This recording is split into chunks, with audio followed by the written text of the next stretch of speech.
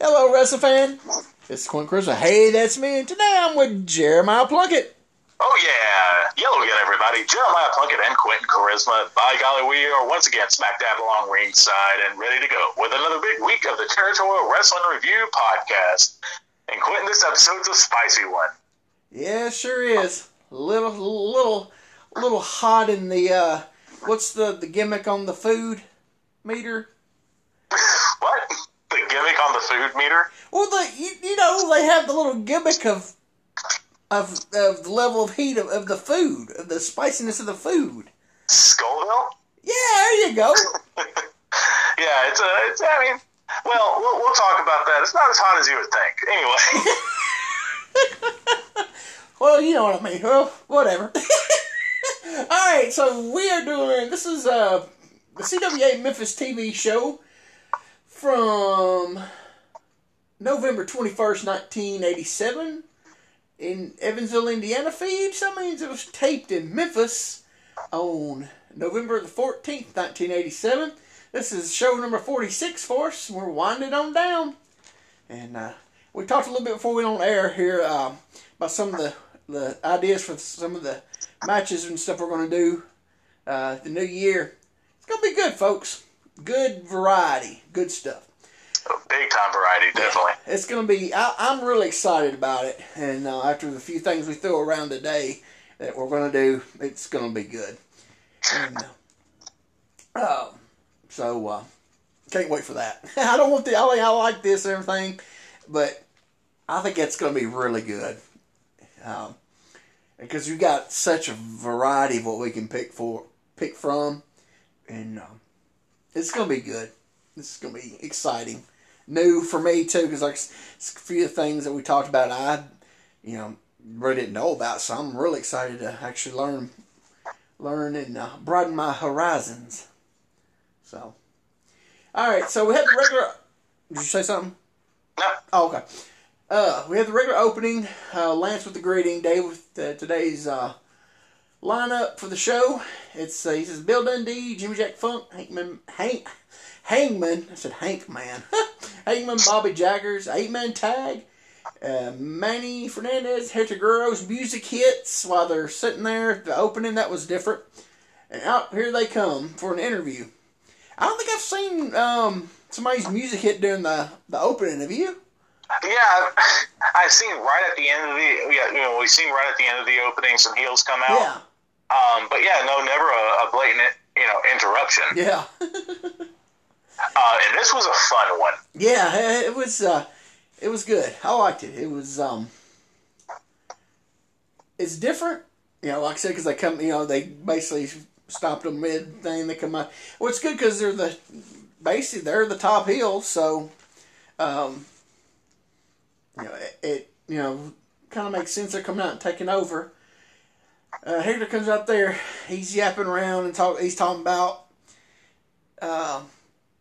basically, talking about Taco Bell. Did he say Taco John's? Or? Well, he said John's Taco, which pops me tremendously. But it's actually Taco John's, right? Yeah. Okay. Talking about they're not real Hispanic foods. You missed that Manny Fernandez said the Mexican Connection is the only way to start the morning. Oh, did he? That's right, he did, didn't he? It's not Kellogg's, it's not Post. I guess because the name's so crappy, I just overlook it. Hey, but they're putting it over, and Manny had more personality this week. Yeah, he did. He was more. He wasn't the more just. I'm coming. I'm gonna beat everybody up because I'm a big bully. He actually, he had a little personality to him this time. Yeah, he was fun. I've never seen Manny like that. You know what I mean? I think he realized. He's been in Memphis a month now. He's like, all right, I got to do these Saturday morning TVs. How does everybody get through these Saturday morning TVs? Oh, we all smoke a joint on the way to the TV studio. Okay, that's how you get through them. Well, not just that. Like, you have super serious, leather chaps wearing Manny Fernandez and hilarious Hector Guerrero. Yeah, Hector. He said that he said he called I guess his girlfriend or wife. He called her a name. I rewound it a couple of times, but I couldn't understand what he actually called her. Because he said she made up some... Oh, no. It was Mama Conchita. Conchita, okay. There you go. Mama Conchita's chili. Yeah. But it was salsa, then chili, then salsa, then chili. So it was... that I don't know. Yeah, it got called salsa like twice and chili like 3 times. Here's what I want to talk about and why I said something about the Scoville. So they're putting over that chili's so hot because of the green jalapeno. Well... man, we're in 2020. When was the jalapeno, like, this death pepper? Up until late 90s, probably mid-90s. Well, I tell you what, the death of the jalapeno was when Papa John started putting them in their pizza boxes. Like, everyone just acts like it's so hot. And I'm like, it was back then, because nobody in America, there was no company that would touch those hot peppers, like the ghost pepper and the all that stuff. American companies would not even come close to using this. Now it's the biggest thing, ever. What's the hottest you've ever done? I'm not saying just eating the pepper straight, but what's the hottest you've ever knowingly ate? I can't handle hot stuff. I don't eat anything hot. I can't even do a jalapeno, dude. So your reaction would be similar to Lance's on the jalapeno. Yeah, exactly. Yeah, and man, he sold that good, didn't he? Well, first he went out to the crowd. He had the bowl of salsa, had some chips.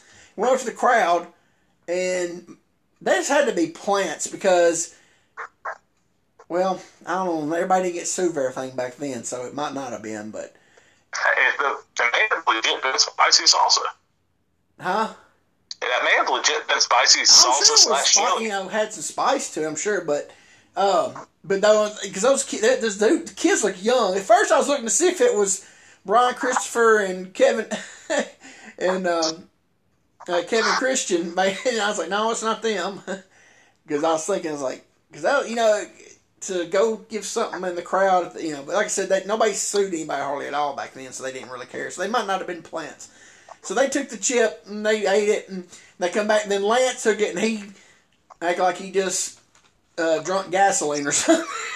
Yeah, he sold it, didn't he? Yeah, and they kept going back to the secrets to jalapeno, and I'm like, yeah. And they kept telling Dave. I'm sorry, go ahead. I was just saying, I used to order a ghost pepper burrito on the regular. Yeah, but just. Then they kept asking Dave, and to try, and Dave's like, no. Yeah. But like I said back then, man, it's totally different now. Yeah, jalapeno was like it was the hottest thing because, Can I tell a little story real fast? Yeah. Okay.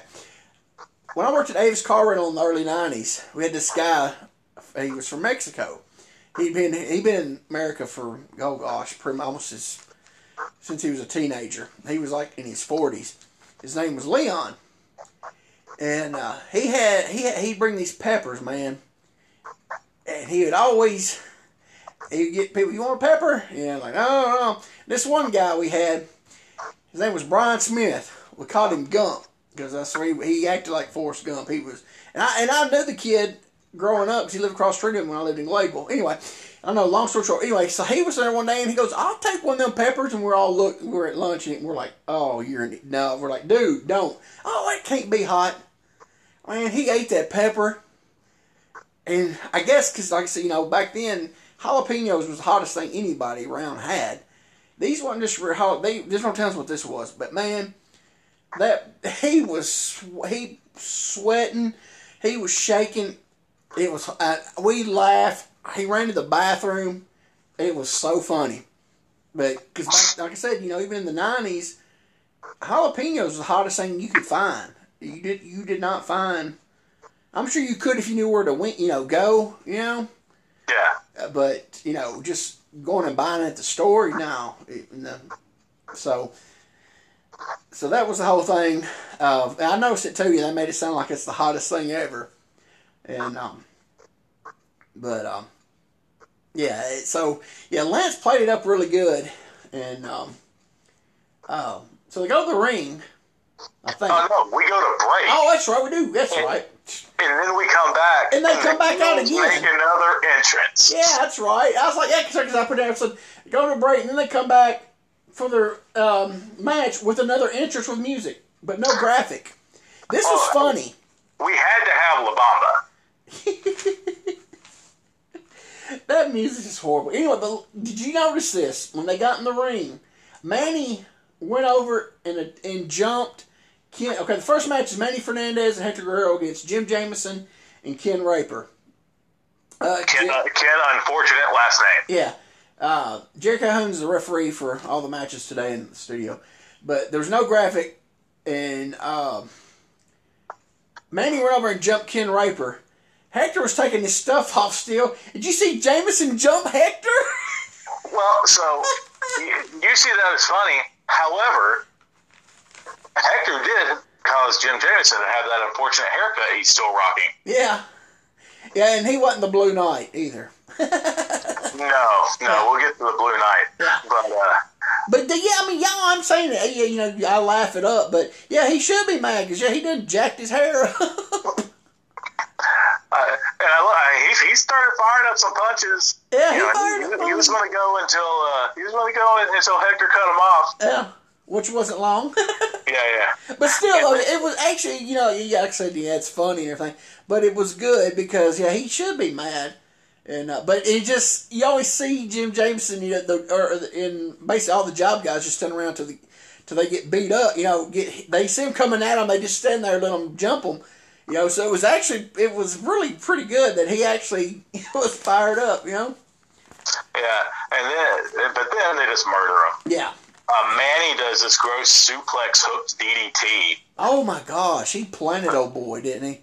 Yeah, and so for what I'm talking about, guys, obviously, you know, like in a DDT, you hook the front face lock, just fall back. In a suplex, you hook the front face lock, hook their arm over your head, suplex, and boom. He hooked him for a suplex and just fell back. Yeah, it was nasty, man. Oh, like a Lance go, he just dropped him on his back of his head. I was like, he just drove his head in the mat. He's about 2 inches shorter now. I'm trying to figure out a safe way to do it. I don't know. If I can figure out a safe way to do that, you better believe. Oh, if you can find a safe way, that would be awesome, because that was crazy looking. And then we got, and I don't know if this was a hot move at the time, but we get that atomic leg drop. You know, I think that's about when it started getting there. And man, I guess Jamison didn't hear him to say stay down or whatever. Or they didn't say it. Or they didn't. Because he went to get up and they dropped him. I was like, ooh, that was a little brutal. Yeah, well, speaking of brutal, let's talk about this finish. That top rope leg drop was right across Jameson's jaw. You know, I watched the replay. Knee drop. I said leg drop. Yeah, I apologize. Knee drop. I watched that replay. I don't think it was stiff. No, well, no. So here's the thing. Like on the replay, Fernandez definitely tried to pull it. He landed on his foot first. Yeah. But like, it turned his head. Yeah. So like, it was stiff. I'm not saying he murdered him. Yeah. Like, he didn't just like squish the guy's head like a watermelon. But, so you think it was there? But it wasn't. Yeah, well, it was the week before, and I think the difference is he dropped it on his right the week before. He dropped it on his left on this one. Well, did you notice he went to go to the other turnbuckle and he looked and he saw where Hector slammed him, and then he went back to the one in their corner. Yeah. So the one on the right was like on the chest, but still, you know. So it's just that different. And if he didn't murder him with it, then it's good on him. But I saw that like, oh, it's right across the jaw, and that was scary. Yeah, I'm sure. I mean, he felt it, but it wasn't like, you know, just total tater. You know. Yeah. I'm sure he felt it, but yeah, Manny, you could tell he was trying to protect him much as he could. Yeah, and I mean, that put Jamison away. Kid, unfortunate last name, never had a chance to get in the ring. Yeah, he never got in the ring after the match started. So, and I noticed. I know last week you said you didn't watch much of their match because you watched the interview. That match was really long. I guess they had to do it because of the interview. But it just seemed like this match was a lot shorter. They did less. And I'm just kind of wondering if Mandy's getting the idea of these Saturday morning matches with no pay suck. yeah, trying too hard. Yeah, so I mean, he's doing. Well, I mean, they did Saturday morning in NWA for no pay. Yeah, but man, that check was good. Now they were getting. Yeah, no, the end of the week check totally made up for it. Yeah, you got that. You got your check from the office. You're like, wow. I think there's a couple. There's probably like some zero difference. There's some zero. More. What's the word I'm looking for? Zero. There's extra zeros on those NWA checks. I got you. There you go. Thank you. Exactly. My favorite line of this entire segment, as they're going to leave, Hector's still trying to get Lance and Dave to eat it. Yeah. And they won't. And Hector goes, I ate your grits. You can at least eat my chili. I didn't hear that. I'm sorry, folks, we're still coughing. I don't know if anything was meant by that, but that sounds filthy. I was going to say, it's kind of... You could take that different ways to mean different things. And I'm wondering if it probably had some inside to it, Oh, I wouldn't doubt it, because Hector popped himself on the way out. He started laughing so hard. Yeah. I think it probably had a little something to it, Hey, I want to say this though. So in that first interview, Hector and Manny didn't seem super heelish, right? They were pretty nice to Lance and Dave, and they gave stuff to the fans. The fans were cheering them during this match. Yeah, and there were a lot of them was wanting to eat wanting to try the salsa. Yeah, a lot of them. So I mean, because they come out like I said, because Manny came out there more lighthearted. Yeah, not just Yeah, Manny is out there laughing and having a good time and cutting jokes too. Yeah, before he hadn't. He'd just been serious, tough guy Manny. But and Hector's so funny. How could you not laugh? Oh, dude, Hector Guerrero is so entertaining. Like, I see so much Hector and Eddie. You do now, don't you? Yeah. Yeah. Now you see where Eddie got it from. His Uncle Hector. Because, you do, man. I mean, I've never seen a lot of what I've seen of Hector. If he's been a heel, mostly like in Florida, and Watts, him and Chavo, but they were serious heels. Never saw a lot of Mondo at all. Hard to say any of Mondo. Hey man, I've got a lot of Mondo in that Gene LaBelle finishing holds book you gave me years ago. Oh yeah, he was his guy in the book. Yeah, because Mondo was out in California forever doing he worked for the LaBelles, and he also, did the stunt movies stuff, and, and so he was with LaBelle with that stuff. So, that's why he's in that book, because he was one of LaBelle's guys, And I've got another one on the way. Another book? Yeah, or Judo Gene's site is still up. Oh, really? So I'm getting one of the other ones. They won't have any more in stock till after January. Wow. But I hit them up. Guys, if you want that book, you need to go online on judogenelabelle.com to get it. Because if you're looking on Amazon or eBay, that book's hundreds of dollars. Huh? I've seen copies for $150, $200. Really? Yeah. You can't have the book back.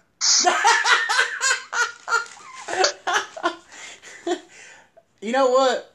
I'm glad I gave it to you, because you've probably gotten more use out of it than I did.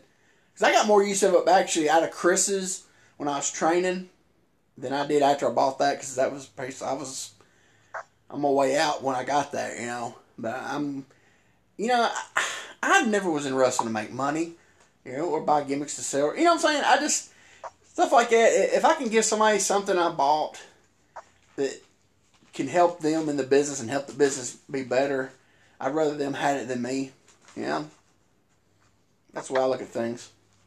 So, I appreciate it, and trust me, it gets used a lot at school. Good. That's good. Dude, it's got some stuff in there is little, you know. There's some comedy. It's hilarious. Yeah, I think Gene did that just to, you know, to tickle the boys, you know, on some of it. And that sounded dirtier than you meant it. But yeah, I like I said, we used it at Chris's school for a little while. You know, we did like a month of it, of some of the stuff in there, which was really, you know, it's some good. There's some good stuff in there. It's really good. It's a good thing to learn. It's really good stuff. You might never use it. I don't think I ever used any of it. Well, I think I did. I used that on, was it Chuck Taylor or Jeremy Travis when they wouldn't listen to me that night in Madison, Tennessee. I don't know. That was one of them. Anyway, that's probably the only time I ever used anything out of the book on somebody. Anyway. I don't use it for that. I use it and find ways to work the moves so it looks like I know how to wrestle.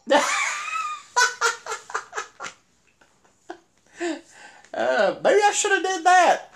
Maybe I would have got booked other places. Okay. I can't flip and fly, so I'm like, hey, look, I do cute wrestling holds. Cheer for me. Yeah. Buy a T-shirt. There you go. All right, we've went like 30 acres off the plantation here. Well, we can bring it back with the Evansville card. Okay, so they cut the break and they go to Lance with the Wednesday night, November 25th, 1987, Evansville, Indiana card from the Evansville Coliseum. We don't get the whole card. He talks about, he just mentions, let's see, 1, 2, 3, 4. He mentions 4 of the, 6 matches? I believe 6. Yeah, he mentions Rockers versus RPMs. Tommy Lane's Lincoln is put up. Jeff Jarrett against Jimmy Jack Funk. Bill Dundee versus Hector Guerrero. And Pat Tanaka and Paul Diamond versus King Carl Fergie. Don Bass, the loser of the fall, leaves town. That's going to be interesting. Yeah. Because it's not the team, it's the fall. So that's interesting. They got Fergie, Bass, and Prince come in with the match plug. Don Bass, he had his shirt on. I loved it. Oh, yeah, his sweet red airbrush Don Bass t-shirt. I paid more attention to what the guys were wearing than what they said. Well, yeah, because like we say, you know, there's not much of these match plugs. But yeah, what they're wearing usually, and he got the shirt on, he slams his hat down. It's basically the highlight of it. Fergie's got his cape, crown, and blue jeans. Yeah. Yeah, they cut these promos after they work, so he's probably like, oh, piss, I forgot, we gotta do these Evansville. Well, they do them for Evansville, Nashville, the Loop, so. And in my mind, like, that's not the same shirt. Don Bass just has 7 of the same shirt. He wears it all the time. He has a whole plethora of them. Well, he's got that. He's got the bad guy shirt. Yeah, I like that one. You know what? I know his daughter's on Facebook. I'm going to ask her if I have her permission to get a Don Bass shirt made. I would love to have one. Because I'm a big mark for Don Bass. That'd be over. Yeah, that'd be great. Let's see. All right, so they cut back to the studio. Out comes Bill Dundee for an interview with Lance. He talks about getting his green card and all this and that. Ain't this the same interview he did like 3 or 4 months ago? It's very similar. It's great how he's talking about how he's proud to be an American, but he's got this like Australian Christmas sweater on. I've seen that it has like Australia on it, and it's. I was like, where did he get that at? But you know, did you hear what he said though? He's talking about Paul Hogan. Yeah, so Paul Hogan stole his name and made $70 million off of it. Yeah, he's made all this money off of it. Yeah, that was the thing I know. He's like, he stole my name and he's making all this money. Did he mention him back before that? Or, oh, yeah. Oh, no, I'm sorry, he didn't. That's George right. did. Barnes did, right. Yeah, Barnes did. And this promo really just turned into what anybody says when you disagree with their politics. If you don't like it, leave it. Yeah. It was a whole bunch of that. Yeah. And I mean, he just repeated himself over and over. Yeah. Yeah, it wasn't I'm much. an Australian, but I'm a proud American. Yeah. I'm Australian, but it was annoying. Yeah, they told him to go out there and give 2. They said, go out there and give us 2 minutes, and he was like, I ain't got 2 minutes, but I'll just do what I can do. So, we got the second match today. It's Bill Dundee against Keith Eric. So Keith Eric starts, and he jumps Dundee. Gets about 5 seconds of heat on him. And Dundee just no-sells a headbutt. I was like, dang, man. Yeah, well, I mean, you give him 5 seconds of heat because he's about to just destroy him. Like, not even hit his finish. Dude. Shoot off, clothesline, knee drop. Before that, did you see he just started punching him? There were some taters. And the elbow, I rewound this like 4 or 5 times. He gave him that elbow. He didn't give it to the top of the head. Right in the mush, dude. Right on his face. Dundee can't reach the top of his head.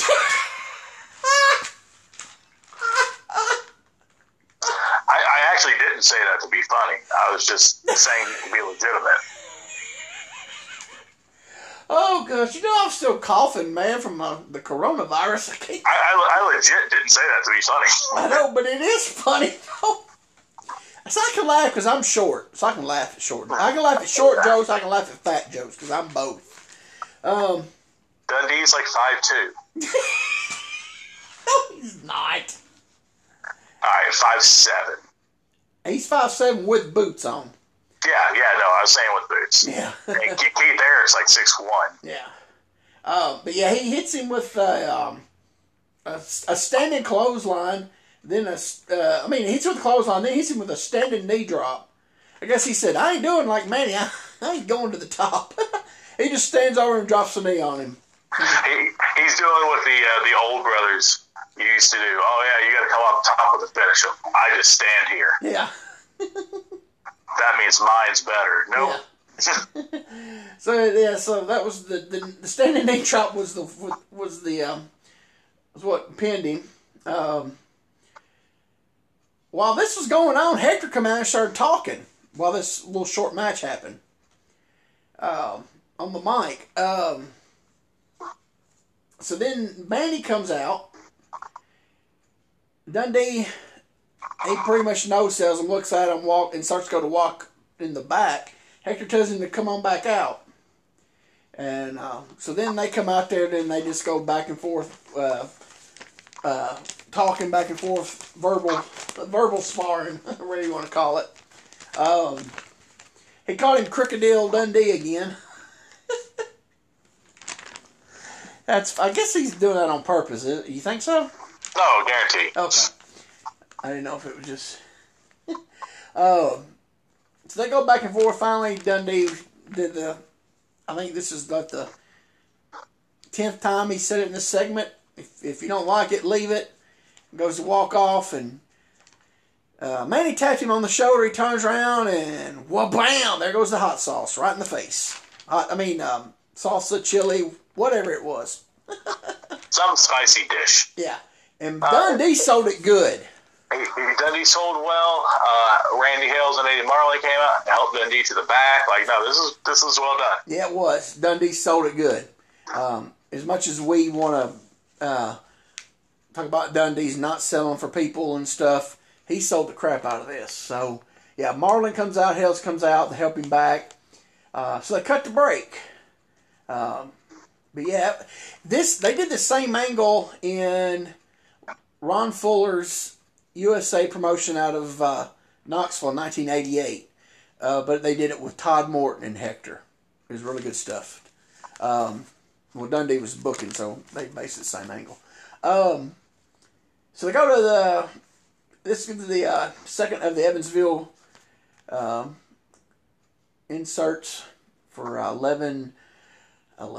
November 25th, 1987. He plugs some upcoming spot shows in December. He don't give the date. He just says Thursday in Owensboro, Kentucky. Friday, December 11th in Madisonville, Kentucky.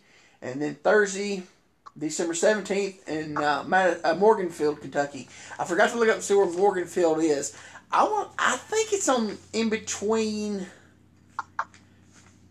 I think it's west of Central City. So I was going to look it up to see where it was, but it's in that area like Central City, in between Central City, basically in between Madisonville and Central City. That area. I think that's where Morganfield's at. So they give us the whole card. You want to run down the whole card for us? Sure will. Let's see. Yeah. What were you saying? I was looking up Morganfield. Oh, okay. Well, okay. Which I'm trying to find a. I want to say it's in that area because I remember when I used to work Central City in the mid-90s. I think I remember seeing that sign on one of those parkways back there. This is up. So it looks like Evansville's to the northeast, and then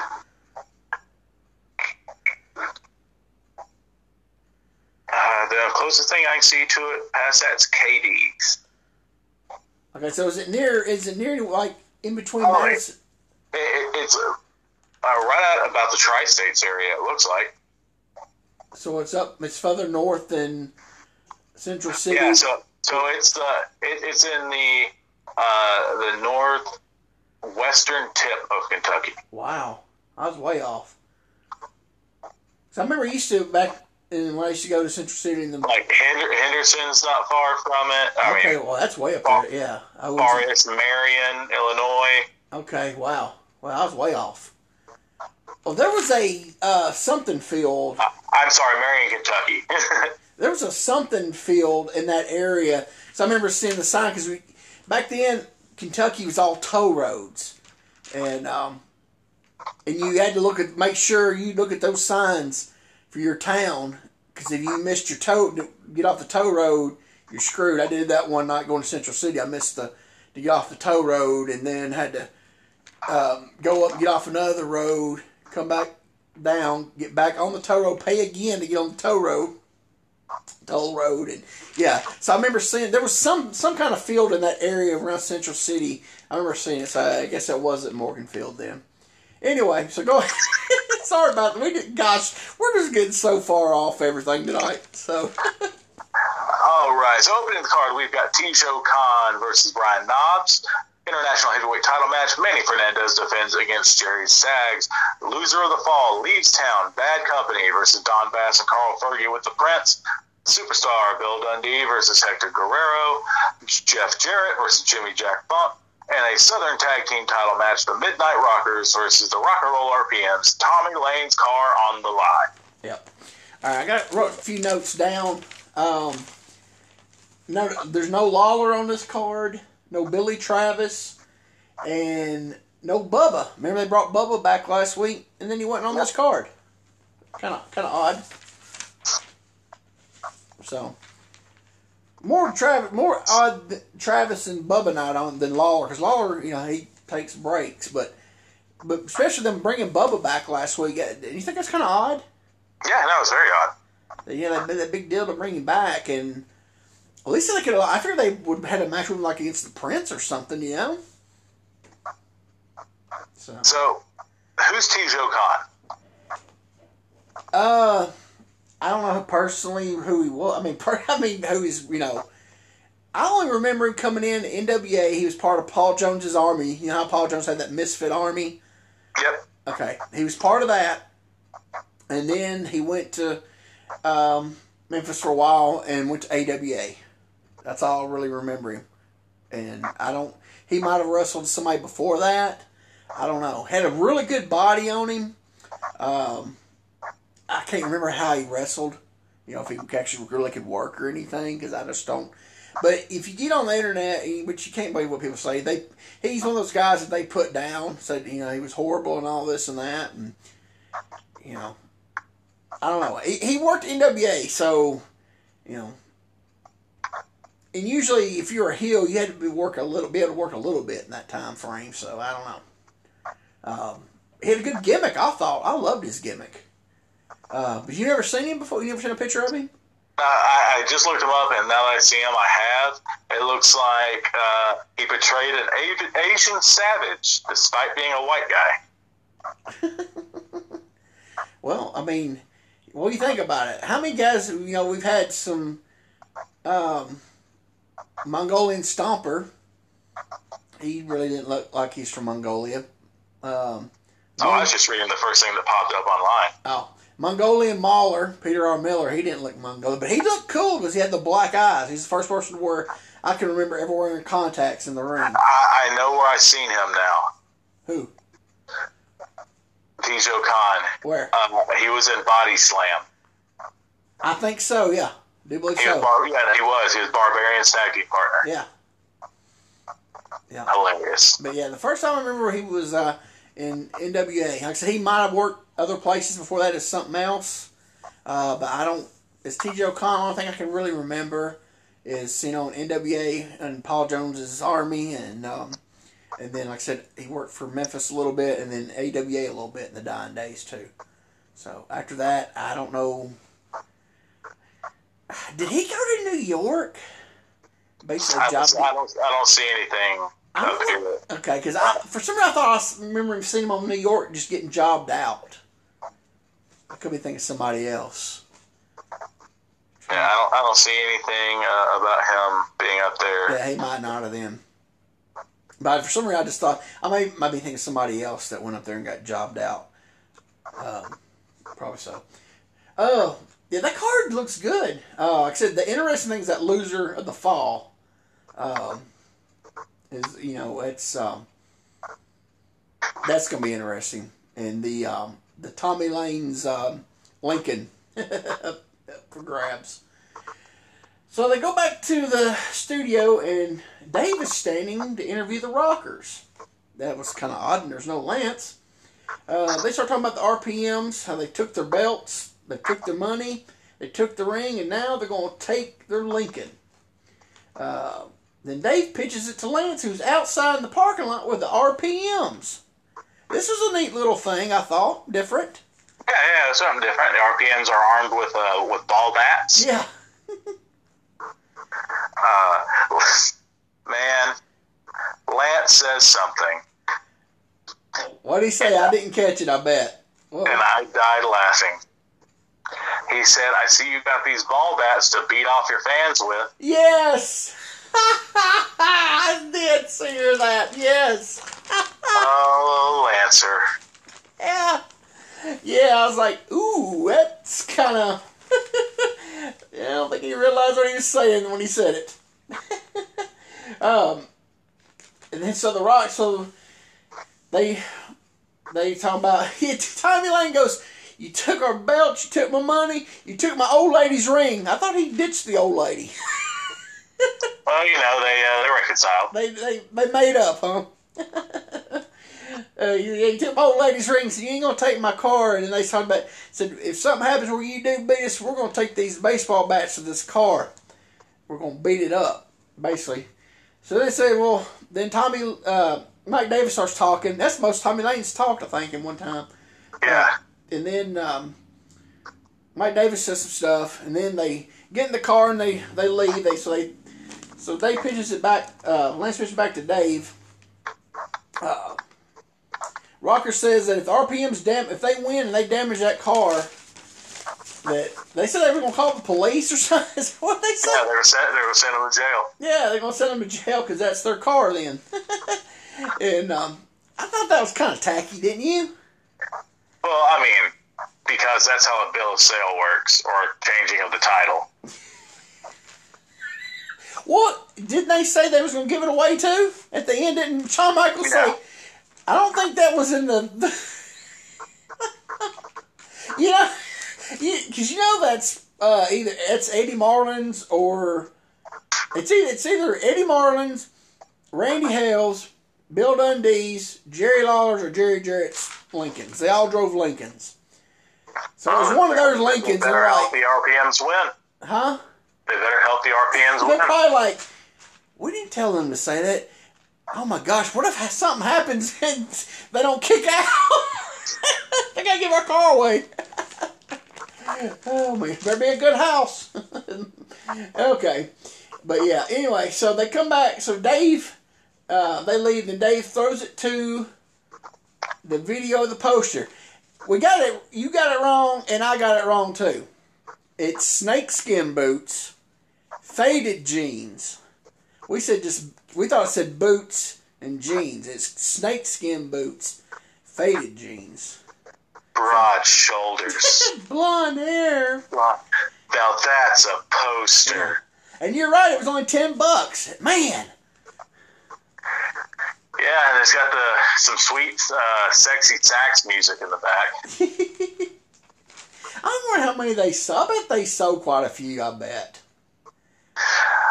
For $10? I think Jeff needs to bring them back.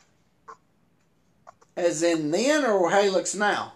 No, I don't think he should reshoot the poster. I just think he should start reselling them. Okay, I got you. Because I don't know, what would it be now? If we did it now, what would it be? Does he wear boots still? Sometimes. Well, I guess it'll be snakeskin boots. Comfortable tennis shoes. Khaki dockers. Polo shirt. Sweet handlebar mustache. Wow, what a poster. I think he's still got the handlebar. I don't know. He might be full goatee now. I haven't seen him in a while. Yeah. Well, you know, I say, how many guitar shots have you took from him? 2. Yeah, 2. Yeah, you know, man. Well, no, technically 1. I took one at a show. And you took one at the Sounds game. Yeah, but he handed the guitar to the mascot. Oh, the mascot hit you at the one at the National Sounds game? Yeah. Did he get the rim of the guitar on your head? No, that part was okay. Well, it got you. Whoever gimmicked the guitar didn't talk to Jeff first. So Jeff don't gimmick his own guitars? No. That's I wouldn't be taking a shot from somebody. I don't know who's gimmicked it. I mean, don't get me wrong. I had the important parts out, but it was just a little snugger than most. Oh man! But you know, man, you've actually done a lot of stuff that people don't realize. Oh, dude, that's one of the highlights of my career. Is getting to take a guitar shot from Jeff. I mean, you took a guitar shot at a National Sounds game. That's sweet too. I wanted to keep the uniform. Did they let you? No. What team was it for? Storm Chasers, Omaha, I think. Oh, that's all. Man, did you get a payoff? I got a little something. Nothing crazy. I was saying, if you did, here's what I really wanted. I really wanted the black and orange Sounds jersey. They had made one for Jeff. Uh-huh. And I was like, man, I don't even have to have my name on it. Should have told him, can I get that some of the payoff? Yeah, that would have been great. Then didn't you do one? The second one was actually been the first. Now, wasn't that at the Music City Bowl private show? Yeah, you're right. Yeah, for who was playing? Kentucky, and they were also the Wildcats.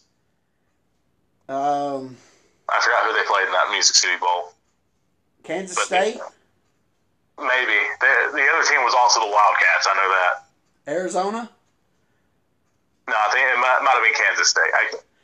It wasn't Arizona. No. But, yeah, it was that was cool, too. And then you've been on... I mean... This is not a podcast about me. What are you doing? But you know, I'm sitting thinking, man, you've really done a lot of stuff people don't realize, you know? You just ain't really just some old schmo like I was. I mean, you really... Oh, shush. You really did some stuff, man. You know? All right. Enough stroking your ego. Where were we at? Yeah, that got weird. I'm uncomfortable. Yeah. Hey, we need to make you a poster. Way to to bring it back. So they did the poster. They said, $10, man, that's not bad for a poster. Because if you were to went to, posters at the time, that's about the going rate. Alright, so, back with Lance, out comes Jimmy Jack Funk. He has the Mid-America belt today, but Lance says that he lost that belt to Jeff during the match. He's not the champion anymore. And, so he's saying that he didn't beat him and all this and that. Basically him just yelling and saying that Jeff... Was there something I missed besides the normal? Not really, but I think somebody told him, hey, your Terry impression is okay. But if you really want to sound like Terry Funk in Memphis, you got to say sissy. Yeah, He said sissy 412 times. Yeah, he said sissy at least 4 to 5 times at least.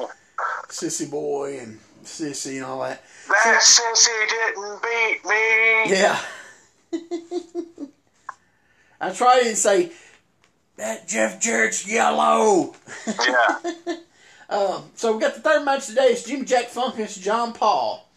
And it seemed like all the heels are jumping everybody at the beginning of the match.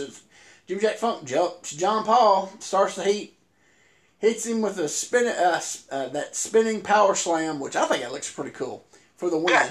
It was, about 27 seconds or something, the match? Yeah, like 27, 33, I don't know. They set a time, and it didn't seem right to me, so I think Dave's starting as soon as they start heading toward the ring. Yeah. So he goes back. Out comes Eddie Marlin with Jeff Jarrett. Eddie Marlin says if Funk doesn't come out there right now, bring that belt out here. In 1 minute, he's going to suspend him. So then Jeff goes over and starts talking about winning the match. And he got hit from behind. He got hit and he woke up and he didn't have the belt.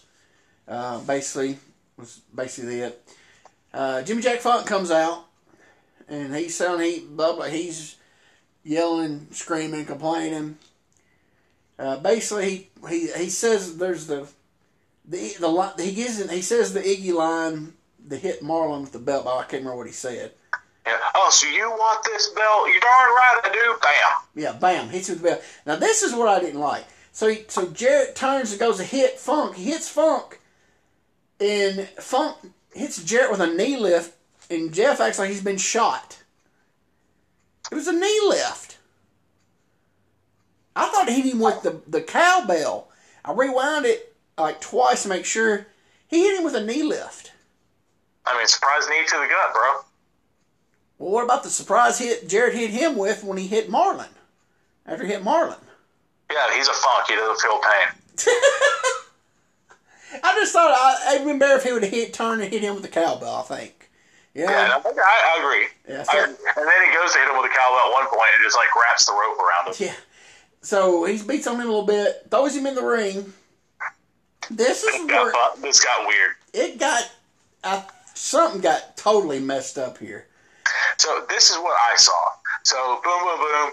And I think Funk's trying to throw the noose over the rafters so he could uphang him, and he couldn't do it. Well, he threw it up once and it came down. He threw it up again and he hooked it. It was like you said, the rafters or on the lighting rig they got there, and it did hang. But if you notice, he had 2 miles of rope. And there's no way his cowbell's rope is super, super duper long. Yeah, it's there's no way he's going to be able to hang him. He's going to have to walk practically out of the studio, Not really. All he would have to do is pull it down until it's tight and then pull. Well, yeah, I guess so. But why didn't he do that then? Because you think he panicked? Well, no, because somebody at ringside Iggy'd him, because if you notice, Funk puts him in the tree of woe, and then somebody hands him a shorter noose. Yeah, all he sees is an arm. And I'm thinking, it had to be Jaggers. Because they've been teaming. They've been together. And I was like, well, why didn't Jaggers stay out there? I was like, well, because the heat needs to stay on Funk alone. That's why he didn't. but he went out there to help him. So yeah, somebody, I guess what he did. I thought it was Guy Coffey, and he's like, "Here, man, you forgot this." Or Sam Lowe, the photographer, sits over in the corner. Hey, they told me to give you this. They said you need the shorter one. Yeah. So yeah, now that I think like you say, actually he could have went and just pulled. Yeah. Did he panic? Maybe. Well, my guess also may be. If it went around the light rig, they thought it might have would break it, but what they thought about that's what I'm thinking is that it didn't go around the actual part they wanted it to. The rafter, it went around the lighting rig, and Lance is probably like, no. I bet that's what it was. I bet he couldn't get around the rafter, and it went around the lighting rig on that second throw, and he realized, I can't hang him from this. I bet money that's what it was. I bet money on it. And they improvised. Hey, but I'll say this: the Tree of Woe hanging looked really cool. Yeah, because you don't see it you don't see that. Yeah, and he put some torque on Jeff, so Jeff was actually not full horizontal, but he was Oh, it looked good. It looked really good. Yeah. The only thing I didn't like about this took forever, right? Where was the babyface making the save? My thing is, shouldn't they have had Jaggers and somebody else come there and hold the babyface doors? Because this took forever. I mean, maybe they were, and no one said anything about it because, Marlon tried to make the save. Yeah, Marlon, he came in, he got hit. He gets back on Jeff. And he was good, too, because he kept trying to get up and kept crawling up him. Yeah, Marlon he crawled up. was trying to save his grandson. Yeah, last time he crawled up, and then finally Jaggers hit him with the cowbell on the third time. But nobody, because you could see they just come out busting out through the doors. There was no heels there to holding the doors. Here's my thing. See, they stooged it off. They didn't think about this. They started doing these back stage interviews. They've stooged themselves off that babyface dressing room is right there. It ain't like it's on the other side of the studio, because they've been doing them stupid interviews, and Billy Travis standing in the doorway showing everybody that's where the dressing room's at. So I think that, or am I looking too much into it? You're probably looking too much into it. But I still think they should have had some heels hold the doors, because that whole segment from the time it was long. I think that's the only. I mean, it was really, really good. He hung Jeff really good on the Tree of Woe on the other corner. The Tree of Joey Lawrence. Huh? The Tree of Joey Lawrence. I just got that. Whoa, that's a good one. But it took so long to do all that. They needed somebody holding the door. But besides that, it was everything else I thought was really, really good. Marlon got color. He was juiced. Which you usually don't see the promoter getting juice, That was good. Yeah, I mean, Lance and Dave were even in the ring check on Jeff, so that was super good. Yeah, finally the babyfaces bust through, and it was Paul Diamond, Pat Tanaka, the Rockers, Ken Raper, Jim Jamison, Big Lou Winston, John Paul, basically almost all the whole babyfaces bust through. Everybody except for Dundee, basically. And, and they were all checking on Eddie Marlin, and it was good. It was really good. Some good heat, because that crowd was hot. Yeah. Well, the crowd was hot for the rest of the show. Yeah. Oh, because this was really good. We're getting up to about 55, so we're going to take a little break. And we'll be right back, folks. Hello, wrestling fans. It's about that time of year. What time of year is that? Christmas time. And if you have a wrestling fan on your Christmas list, the best place to go is crowbarpress.com. Scott Till has books, DVDs, pictures, posters of the wrestling cards from arenas and the big shows through the years of wrestling. he's got a little bit of this, a little bit of that. He even has some stuff I'm on some of the DVDs. So, if I'm on some DVDs, he's got limitless supply of things. What do you think about it, JP? Well, I think for sure the biggest things and the hottest things that are coming to Crowbar Press already on the site is the book that has been more than 2 decades in the making, Raising Cain, from Jimmy Alt to Kid McCoy, the autobiography of Frankie Cain with Scott Teal. And this is what, part 1, you said? Yeah, it's going to be 2 parts the way he was talking. And then actually dropping on Crowbar Press tomorrow, Master of the Ring, the biography of Buddy Nature Boy Rogers. That drops tomorrow, December 4th. So as you're listening to this, today. So go to crowbarpress.com and pick that up. And the reason I say that specifically tomorrow or soon is because right now, Crowbar Press has discount titles, a 50% off sale. You get 50% discount on 3 of our book titles with the purchase of 2 books at regular price. Sounds like a deal to me. That sounds like what I'm going to be spending some of my paycheck on this week. Yeah, get on there and look around, because his older books, he's got some older books that are very good. One that I've seen a lot of people talk about online, on different Facebook pages, is how good the J.J. Dillon book is. Wrestlers are like seagulls. Yeah, everybody I've seen have said that they've bought it. They said they've really, really enjoyed it. It was a really good book. If you're a wrestling historian, one definite book you have to get is Hooker by Lou Thesz. Yep. Yeah, it's a lot of people say it's out of print. I thought it was out of print, but they're not originals. I'm sure, because I don't think there was any originals left that that nobody, unless they're selling them on eBay, that somebody bought years ago. But that book. What do you say? It's Lou Thesz. Come on. And so you can imagine the man worked. He was the top guy for NWA forever. So you imagine the stories are in that book. So and as well, they also have the annotated Fall Guys, the Barnums of Bounce by Marcus Griffith, annotated by Steve Yohe and Scott Teal.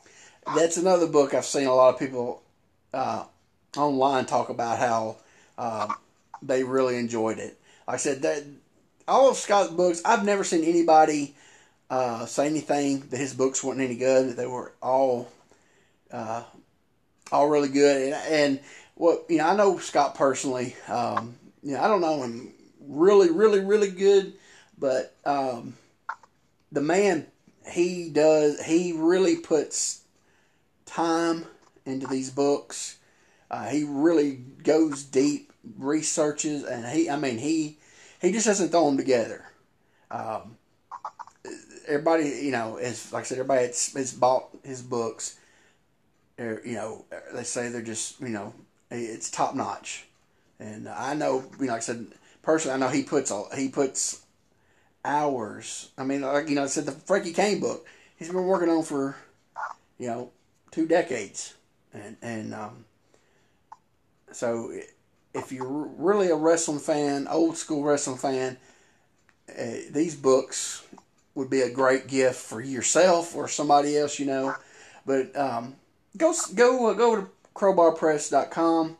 Show Scott Teal some love, and I guarantee you'll find something for yourself and that wrestling fan on your list. All right, we're back to the Territorial Wrestling review, and I have no idea where we left off on the Jimmy Jack Funk, Jeff Jarrett hanging. That's where we left off. All right. I didn't turn my page. Oh, yeah, I did. I just picked... Well, no, I did. I do this every week. When I take a break to go use the Facilitize, I put my stacks of notes together, and I got to go back and figure out which ones... I gum it. I hate when I do this. Okay, that's page 3. Okay. I know, professional, right? Hey, you don't have to pay to listen to this, so you get what you get, you know? All right. So they cut the break. They come back to break. Lance and Dave are at the desk. Bobby Jaggers comes out with Nate the Rat. That was really odd.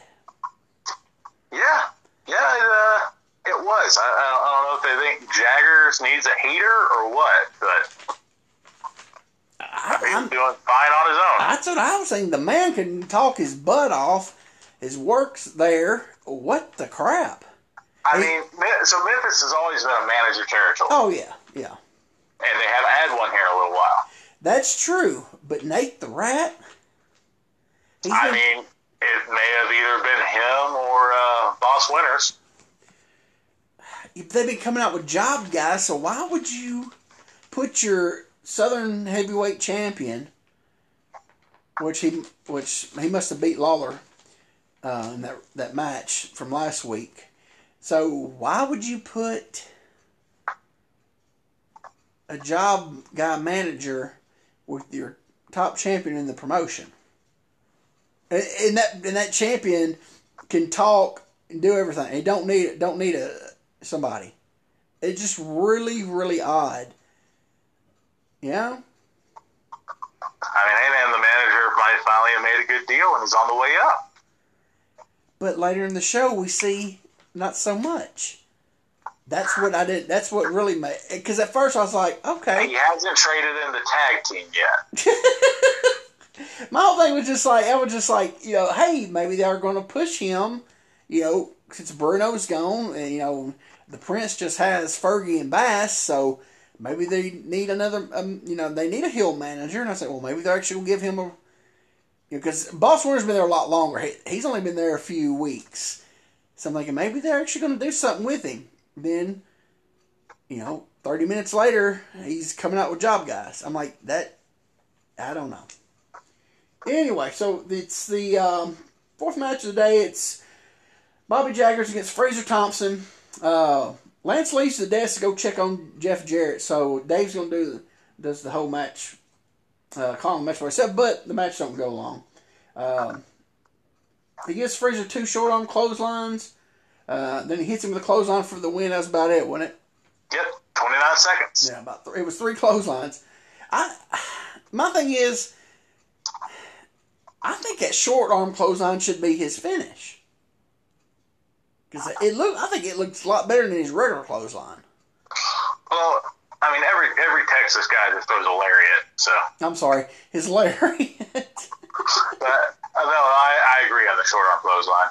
Because it looks good. And he's not, Stan Hansen and these, the guys, he's actually, you can tell he's working the clothesline for the finish, or lariat for the finish. So, the short arm looks so much better, because he's not killing. I agree 100%. Yeah, because he's not, if he was killing them like Hansen did, it'd be a different story, Yeah. But yeah, I just wish he would switch that around. But, he didn't even talk on the mic this week. That was odd, because after the match... 29 seconds of work and left. Yeah. I guess he's ready to get to Nashville, I guess. He's like, I ain't got time to do anything. So, then, so him and Nate the Rat left. Yeah. So we had like 3 matches, and we had 4 matches. 3 of the matches have been under, like 30 seconds and under. So that's it's one of those days, I guess. So they cut to break. It's the last Evansville card rundown. Paul Diamond comes in for the match plug. I didn't write nothing down because, like I said, but it's kind of odd. It was him and no Pat Tanaka. Pat Tanaka. Paul Diamond's looking huge. My whole thing is I always talk about how Memphis didn't pay. Back in the 80s, steroids wasn't so easy to get. You had to pay more for them. unless he just had the best hookup in the world. He is a monster, dude. Yeah, he looked. I mean, the outfit helped him too because he had the the tank top with a sleeveless, necklace sweatshirt over. But man, he's just. Yeah, he has no neck. He's looking jacked. Yeah, he's just. I mean, usually guys come into Memphis looking good, and after 6 months, they don't. He's been there almost 2 years, and looks like he keeps getting better and better every month. Yeah, it's crazy. All right, so go back to the studio for the big 8-man tag. The graphic says 8-man tag. Hold on, I'll let you take this. I'm about to cough. I'll let you take who was in this. All right, so we've got the 8-man tag team of the Executioners who come to the ring in Executioner hoods over their grappler masks, but the hoods are pointed, so they look like Black Clan hoods. I didn't mean to cut you off. I didn't mean to cut you off, but... No, you're good. Okay, I was looking at it, and I was figuring out, I was trying to figure out what they look like. I was like, those don't look right. They look... Something ain't right about these. That's they what were it too was. tall and pointy. They look like Clan hoods that have been dyed black. That's exactly what they look. Because I was looking, I was like, those don't look right. Dang. And then we have the Blue Knight, who, by comparison to everyone in the match, I think he's about 5'7". Yeah, he's really short. He looks like a chubby child. And we have Keith Erickson, who's Keith Erickson, and Nate the Rat, versus the Midnight Rocker, Shawn Michaels. Oh, yep, what? You said Keith Erickson. Keith Robertson, I'm sorry. Who's Keith Erickson? I don't know. Just combine them. I don't know. Isn't it That's her love child. Who? Keith Robertson. That's her love child. Okay. Okay. I'm sorry. I'm laughing. Go ahead. You got the Midnight Rockers, Shawn Michaels, Marty Jannetty, versus and Bad Company, Paul Diamond and Pat Tanaka. I would much rather see the Rockers versus Bad Company. Exactly. This was a what's that? I can never say the word right. Expiration of time match. Yeah, and I looked at the see what the timer was on. It was like 30 something. I was like, hold on, 30 something? There's no way. Yeah, this match had 20 minutes to kill. They didn't, thank God, because it went on long enough. It went over 10 minutes. Yeah. And, it was all shine, shine, shine. And actually, Shawn Michaels took 2 little short heats from him. Sure, yeah. Well, it's like almost everybody took a little something just to come back up, right? So the match was so long, and they couldn't do a believable. I mean, because of the guys that are in there, well, they could have done a believable one. Let's be real, but they weren't going to do a believable heat. Yeah, it was. And then at one point there was a restart. There was some momentum. There was one part where Shawn Michaels and Keith Robertson wasn't on the same page again. Yeah, and it just came to a restart, and they just locked up. Yeah. And I'm like, there's no momentum in the match now, and it was weird for me. So I only have bullet points in this match because I kept going in and out of it because there was no momentum, right? Yeah. I know. Here's my bullet points. Paul Diamond leveled one of the Executioners with a clothesline. Oh, I know. He took his head off, man. That was great. Oh, it was my awesome. gosh. Diamond does a deadlift butterfly suplex on the Blue Knight because the Blue Knight's terrible. Yeah. The crowd is deafening. Just massively loud for everybody. And this was crazy because the Rockers and Over and Pat and Paul, they're getting back over. But the Rockers are really over. Yeah, but they were cheering for everyone. Yeah, I was like, yeah, they were cheering for Pat and Paul too. The Blue Knight's love handles at one point are fighting his tights. never heard that before. I never heard. He's like, he keeps trying to pull his tights up, and then his tights will ride down, his love handles will pop out. He's a jobber to his tights. Well, so whoever the Blue Knight is, like I said, is about 5'7".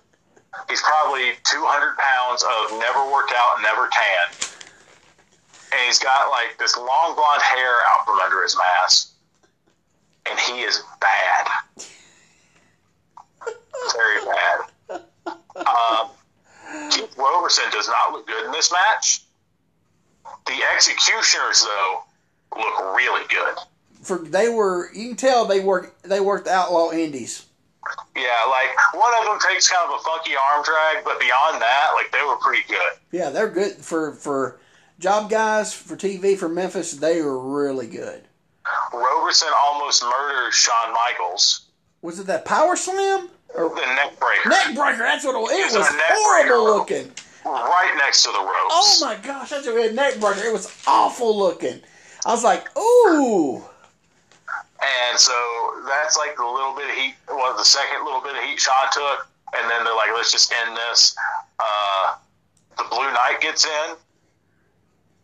And then it's just double slingshot suplex, which was terrible. Yeah. Not on their part. The Blue Knight just is awful and a sandbagger. Boom. And then we get the little suplex lift splash. And it puts the Blue Knight away. I thought they were about to like all get in the ring and have it thrown out, and I'm like, no, you beat these guys. I know, it's bad. Yeah, especially the Blue Knight, you beat him. Yeah. What do you? I call that the Gourd Buster drop. Is that what's the actual name for it? That's what I put down. I have no idea. Anytime I've done it, I say I'll pick you up for a suplex and drop you. Yeah, it's like Shawn picked up Marty for a Gourd Buster and dropped him on top of the Blue Knight. Hey, real quick on the fly. This will be real short, but we're in class a couple weeks ago, and I'm running a tag match on the fly with some guys, right? Uh-huh. And I slam one of the guys or give him a back elbow or something. I tag in the kid I'm tagging with. I go, hey, body slam me on him. And I'm expecting, him to put me shoulders on him.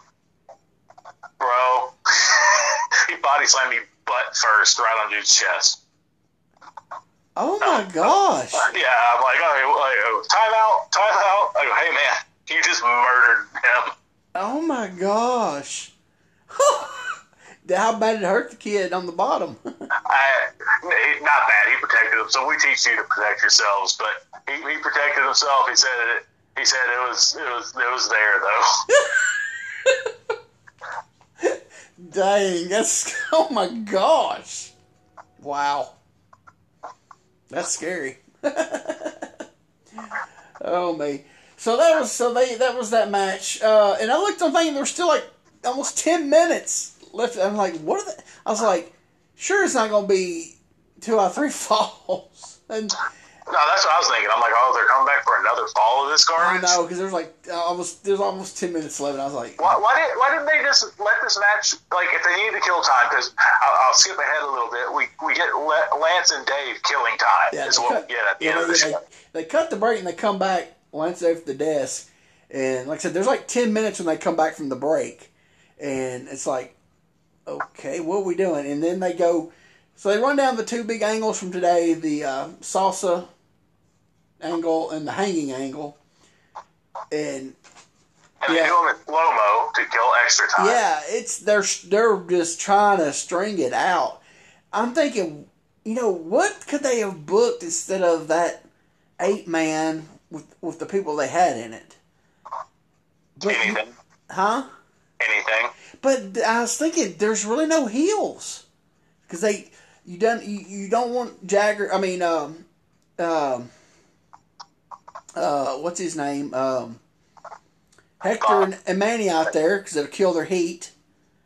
You can't have Funk out there because it'll kill his heat from early. You know what I'm saying? Only person who really had it was Jaggers.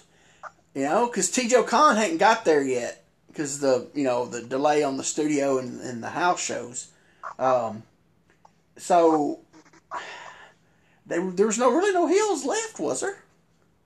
No, not really. Well, actually, there was. They could have stretched this out though. They could have went 2 out of 3 Hold and on. it made sense. What about, hey, Bass and Fergie didn't work. No, yeah, you're right, because when we came back for the 8-man, Bass and Fergie were out by the ringside and running back. Yeah. So that, because... but I knew they weren't going to be in it because Carl Fergie had his jeans on. Yeah, he had his jeans on, yeah. So I'm thinking, what the crap? Was one of them hurt? I don't know. It was just weird. And they had to kill time, so they let a job match go 10 minutes. And then came back and still had more time to kill. You know, it's just really odd. I will say this, though. Lance having to kill time got my second awkward Lanceism of the day. What was it? Lance was describing the 8-man tag as full of stiffy action. He said spiffy action? Stiffy. Oh, stiffy.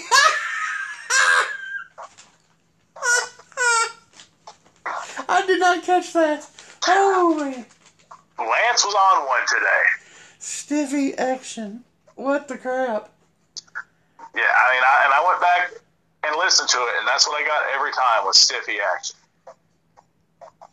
You know, I was thinking, well, they had the RPMs, but they left.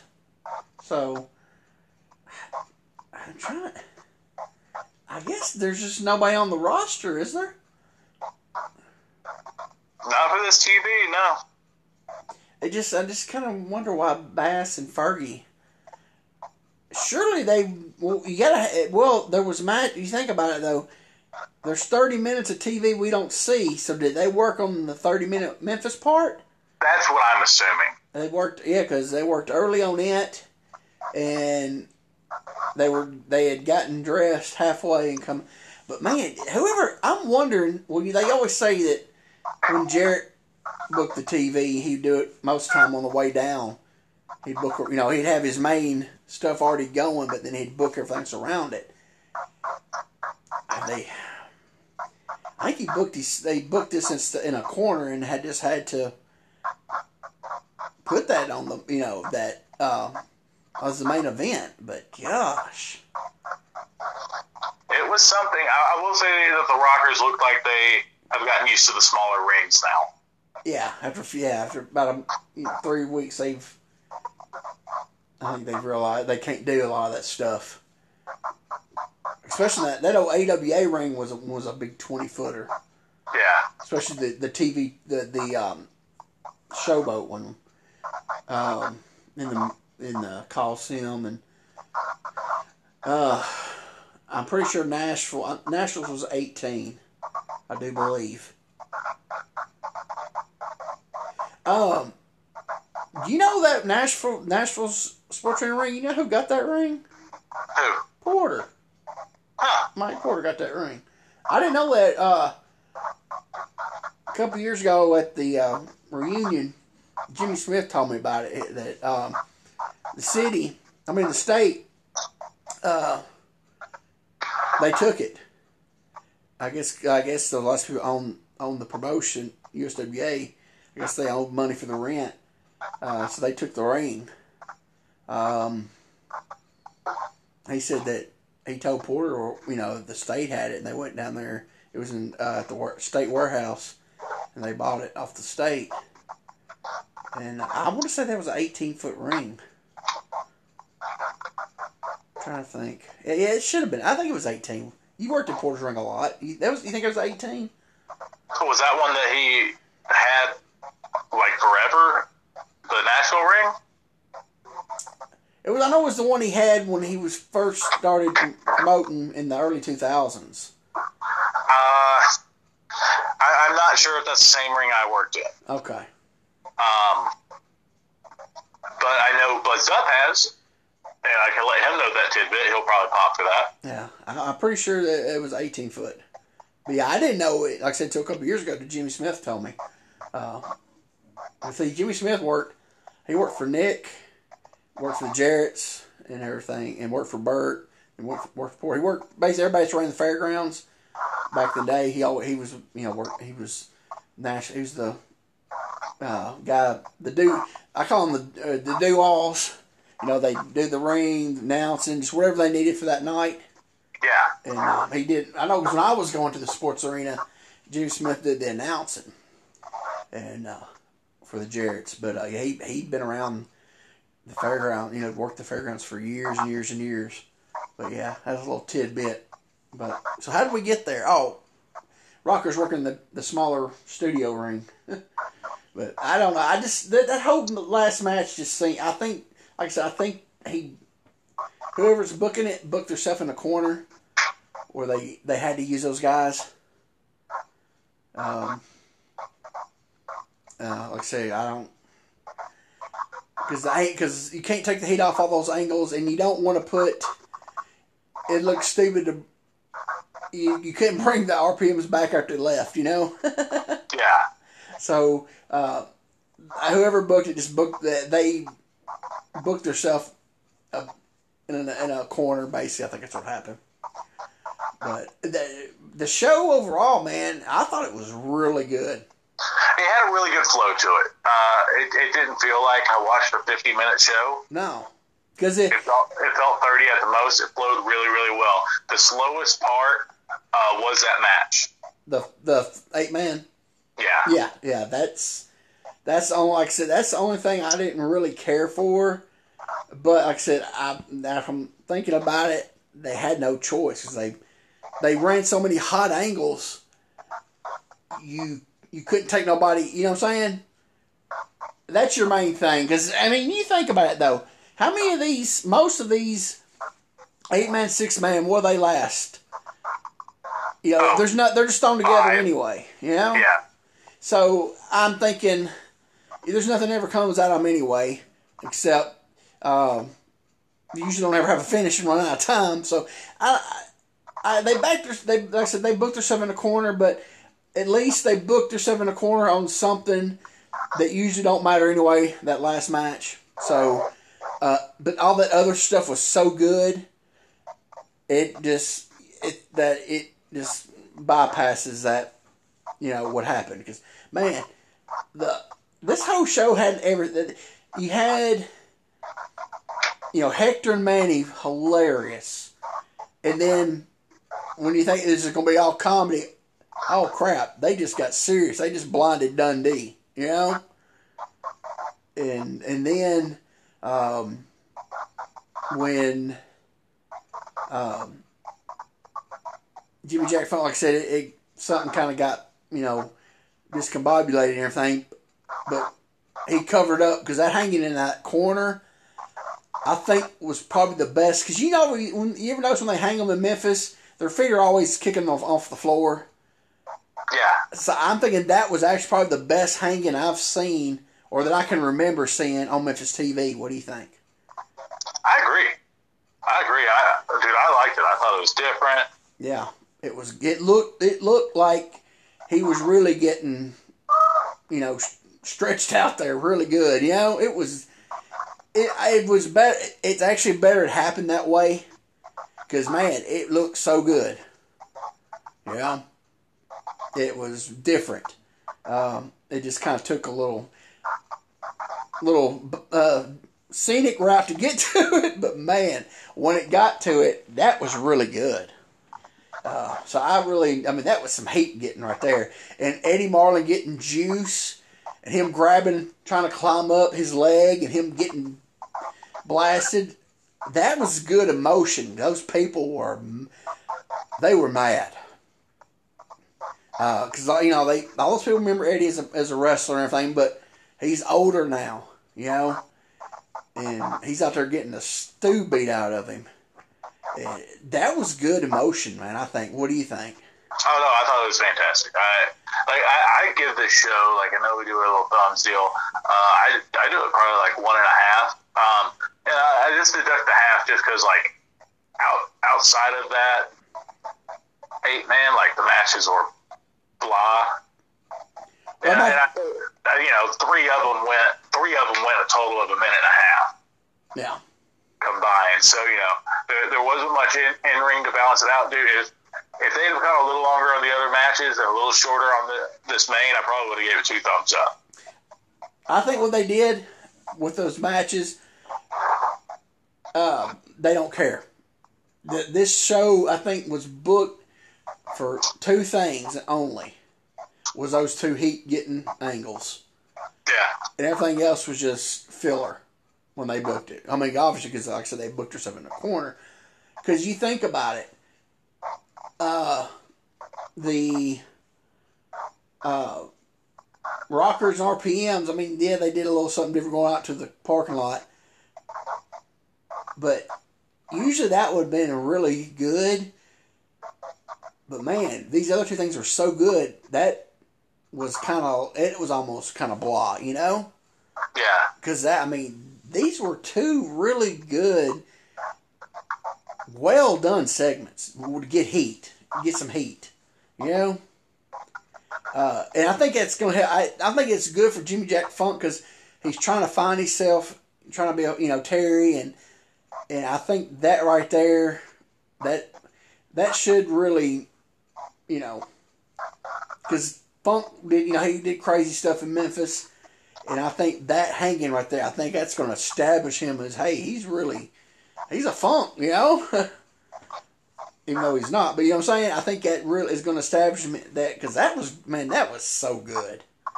So good. And they even there was nothing on the actual studio about the loser of the fall leaves.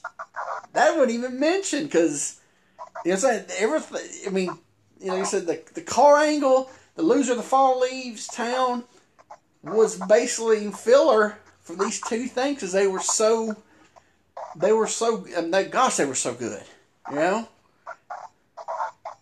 this show was super duper solid. Like I said, if I would have got a little more in ring, this would have got everything. Yeah,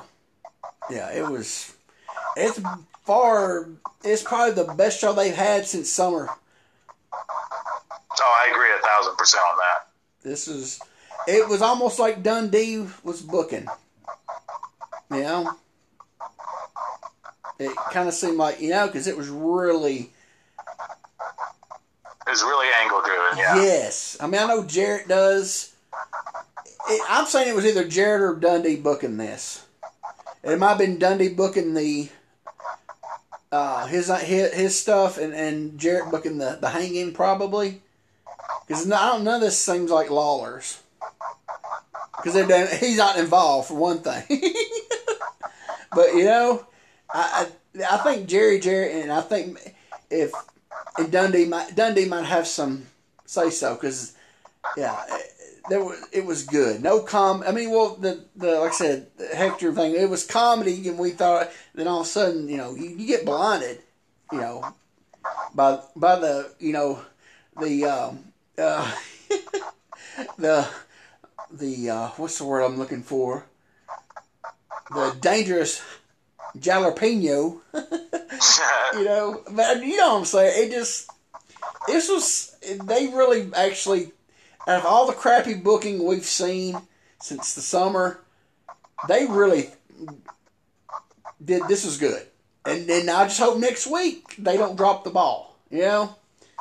That's the thing. Because if it's good next week, I say Dundee's got a lot of say-so in the booking.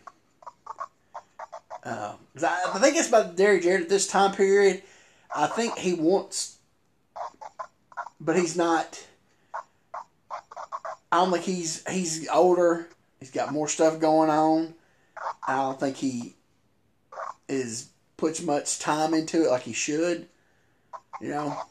So I'm hoping that Dundee is helping him, and they keep it going. Because man, to not keep it going next week will be awful. Because to have something this good, and then if they drop it, it's going to be horrible. So I got my fingers crossed for that. I do know next week is a studio show, so just hoping that they can. I mean, it's gonna be hard to top it, but if they really if Dundee and Jarrett put their heads together, they can come up with something to keep it going. So, I'm hoping that. Oh, I forgot my notes. I forgot to say at the end here. Well, they dropped Carl Styles like a hot potato, didn't they? Oh yeah, no mention of them. No mention, nothing, no word. It's like they did it's like, wow, that, I need to try to see where he went around this time period. If he went to Portland, or he went, because that's just odd. And they went totally away from the hair cream this week, Well, yeah, they moved on to salsa. Yeah, so that's kind of odd how I wish I had like old observers to look back and see what actually would happen to these. Did Styles get fired, or did he leave, or you know what I'm saying? Because it's kind of when they don't, you just kind of like wonder about stuff like that. But yeah, they dropped that thing really quick. One thing, he couldn't talk. And no, not to save his life. Yeah, and to be a baby face, it just wasn't. What they should have did was they should have just did the thing and let him go. Because I would have did the interview and saw that he couldn't talk, and I would have never aired it and just never mentioned him again. Just canned it. Just all right, he's where that's not airing. But I don't know, something happened because they had that whole thing last week. But anyway, all right. I'm trying to think. I don't think only people's coming in I can remember. We should see Scott Hall next week, I think, or the week after. He's back from Japan, and sometime the Bruise Brothers, Ron and Don Harris, start.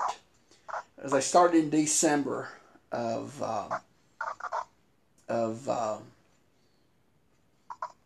87, so we should see them in a couple weeks.